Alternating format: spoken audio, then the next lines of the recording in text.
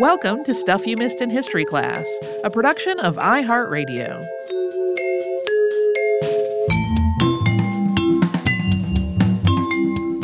Hello and happy Friday. I'm Tracy V. Wilson. And I'm Holly Fry. We talked about Aleister Crowley this week. We sure did. So I'm glad that for once the name Aleister Crowley crossed my path immediately before October, since previously I just never managed to write him on the little October section of my podcast short list. And then I checked with you to make sure that was not going to be, I was not going to be stealing a topic that you already had your heart set on doing, because I know sometimes each of us do. And then as I was researching it, number one, my knowledge of him was really minimal and mostly based on things people were scared of in the 80s. Right. Not like anything that he actually did. And, I have more familiarity with some of the things that he influenced later. Like, I know several people who practice Wicca, like that, and that is something that he had an influence on, but I just did not know a bunch about a lot of his other work. And as I was reading about the OTO, I was like, why does this sound so familiar?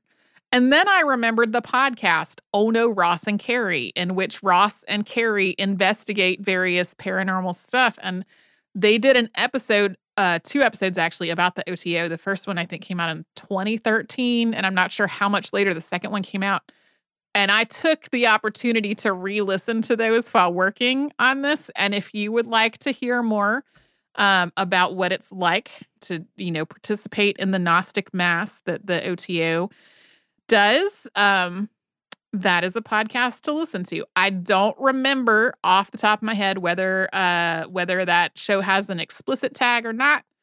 If you have I would actually just say it's probably not a children's show. That was how my mom described a lot of these things that she wanted to protect me from. That's not a children's show. I would say the OTO episode of Oh No, Ross and Carrie, not a children's show. Our episode on Aleister Crowley, also probably not a children's show.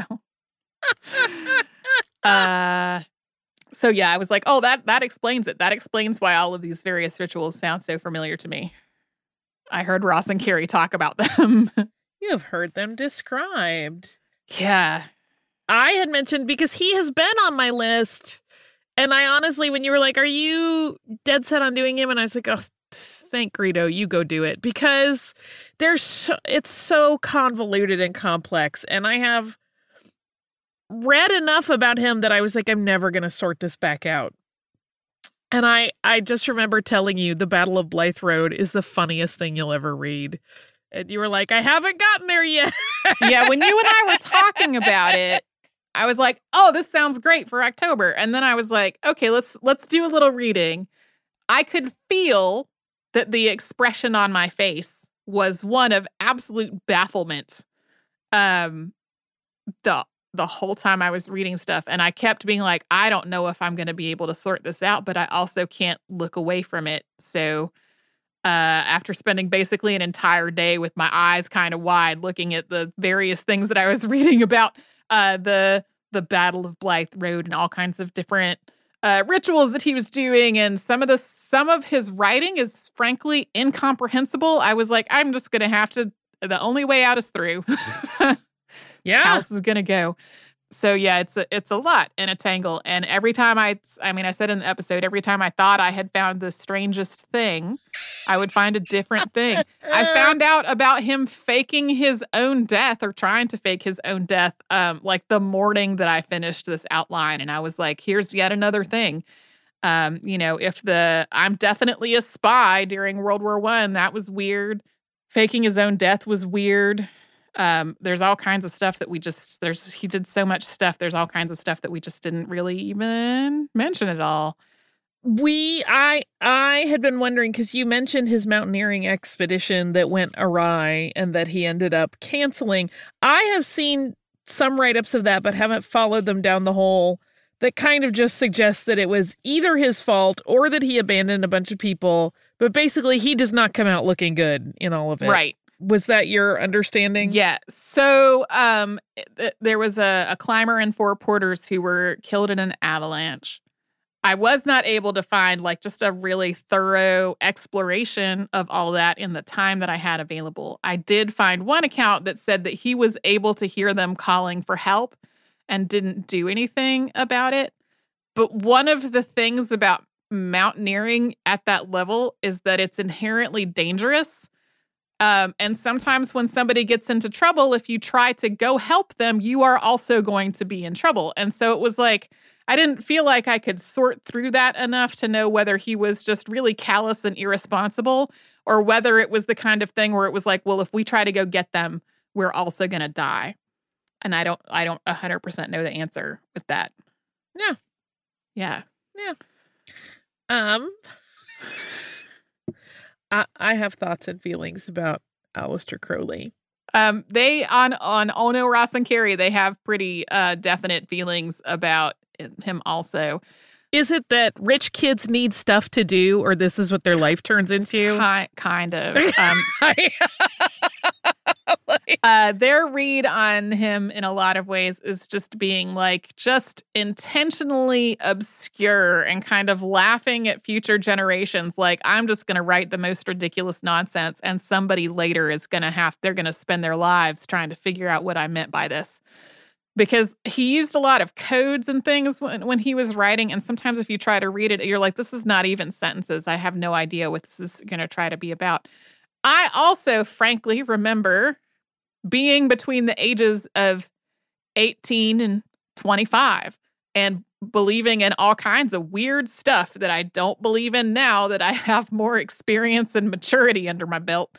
And so even though I never went nearly to any kind of the extent that Aleister Crowley did in any of his mystical stuff, I can see how a bunch of educated young men with access to purportedly mystical documents would believe that they definitely had for real magical powers that could sick a vampire on somebody. Oh, yeah.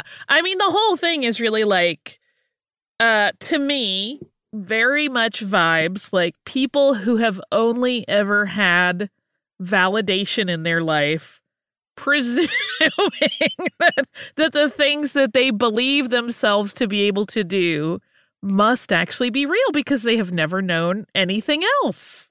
Well, and it's also really clear that a whole lot of what he did specifically drew from while simultaneously rejecting his fundamentalist Christian upbringing. Right. Like a lot of the symbolism he used was directly from the Book of Revelation. A lot of the things that he was talking about were connected to a lot of the things that are in the Book of Revelation, which, having spent an entire year of Sunday school learning the Book of Revelation, it's a weird book. So like there's so much of it that has this whole context of him rejecting his own religious upbringing, also rejecting a lot of the more conservative mores that existed at the time, all that kind of stuff. So it's a whole big tangle. I mean, again, I sound very dismissive, and I kind of am, but I find his story utterly just engaging at every level, but I don't hold a lot of stock in any of his claims. That whole thing with his allegedly being a spy and then facing no repercussions. Yeah. My read is always like, not because he was a spy, but because money makes problems go away. I don't know if that's the most or the least magnanimous read I can have on it, but yeah. There is a whole book on that, and the whole book on that was like there's finite time that we have to spend on our episodes because we are doing a new episode of the podcast every week. So reading the entire book that was written about whether he was or was not a spy and exploring all that, like that was really beyond my ability, which is why instead I read some papers by the author of that. That seems like a valid plan to me. Yeah, it was a lot. There's also part of me that lives in such a state of envy. Mm-hmm. I'm like, imagine thinking yourself that important all the time. Yeah. That must be an amazing headspace to travel in. Yeah, I feel like that's a good place to wrap this up. I don't have anything else to add to Aleister Crowley. Yeah. I mean, it's one of those things where if the 60s counterculture movement had not happened, he would certainly be not nearly as well known today. And at the same time, without his involvement, all kinds of like Wicca might exist, might not really. Because like, right. That is the trick, right? Is that he did believe himself to be so important and did produce so much stuff that untangling what is his messed up understanding of a thing versus the actual legitimate roots of something is really difficult. Yeah. Well, and things like Wicca also have multiple different influences, not just Aleister Crowley.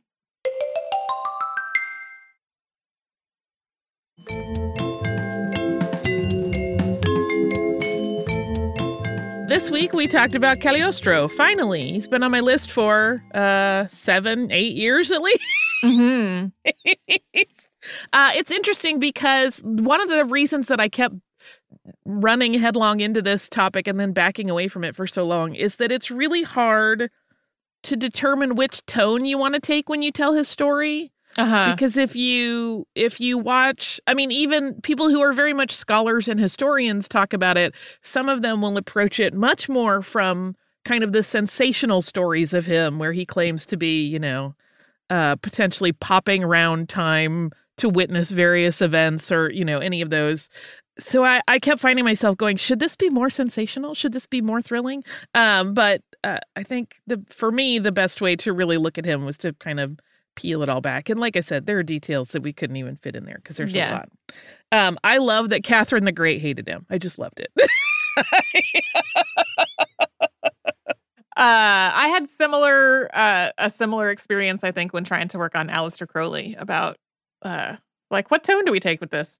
And I also liked that Marie Antoinette thought he was a charlatan, not Aleister Crowley, Cagliostro.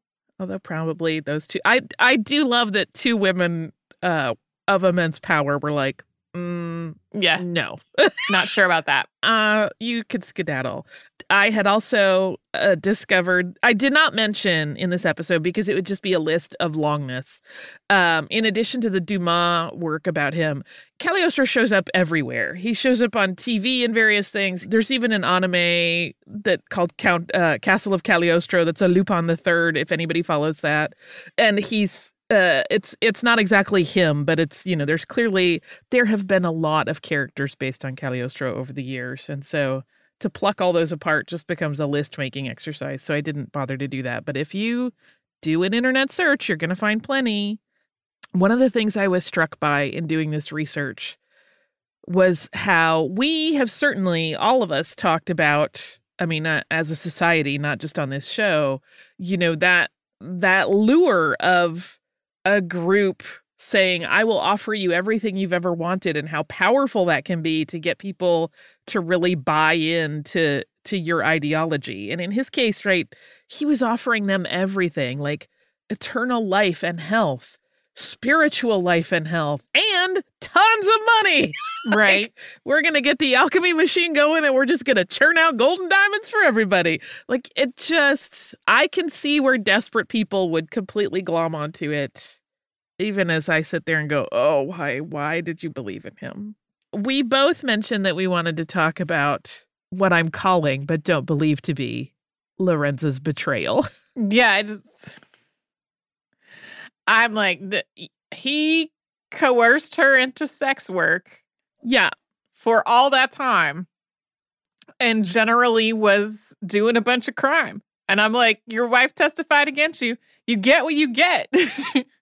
Yes. Well, and my thing too, that is another thing that is characterized a little bit differently by different people. I did watch one lecture where the lecturer was saying that, at that point, he probably had syphilis that had advanced to the point that it was affecting his behavior, and that he had grown unpredictable, and like she kind of did it to get out of that. And I'm like, she had a lifetime of that. Even if he was in his alleged right mind before that, she had a lifetime of madness to live through. Like, that's again my take on it, obviously.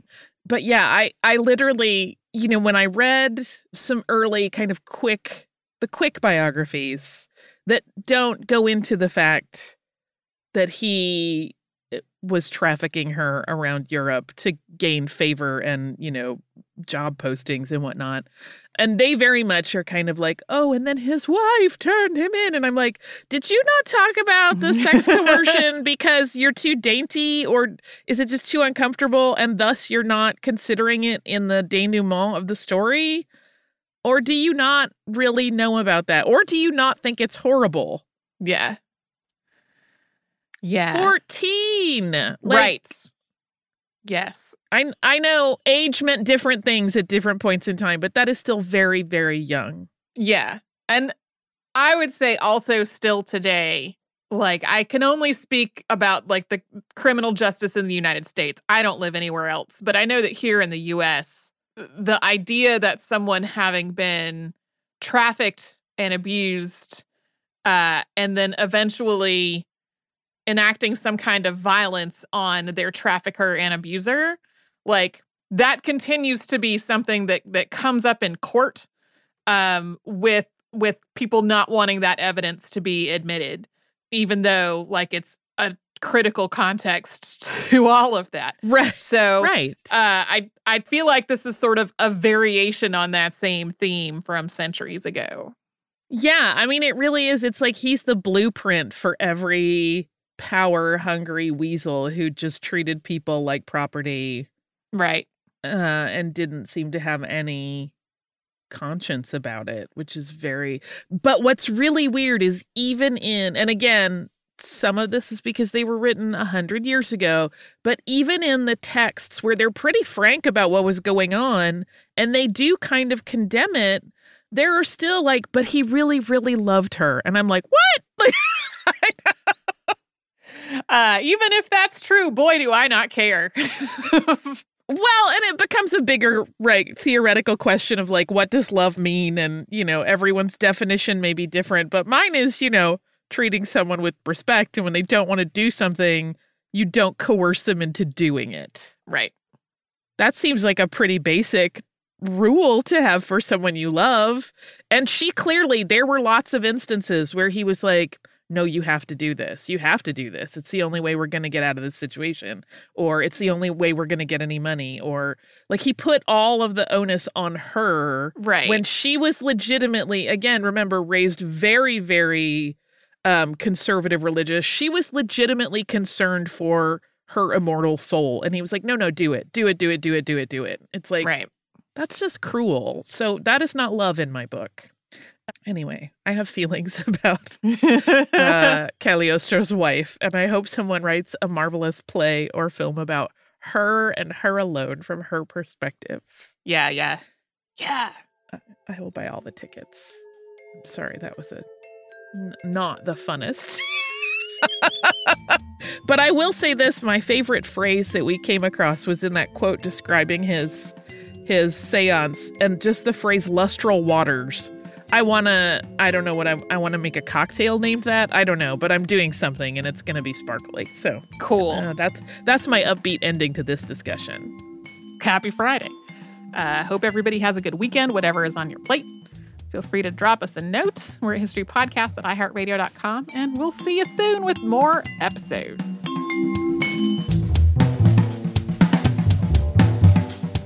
Stuff You Missed in History Class is a production of iHeartRadio. For more podcasts from iHeartRadio, visit the iHeartRadio app, Apple Podcasts, or wherever you listen to your favorite shows.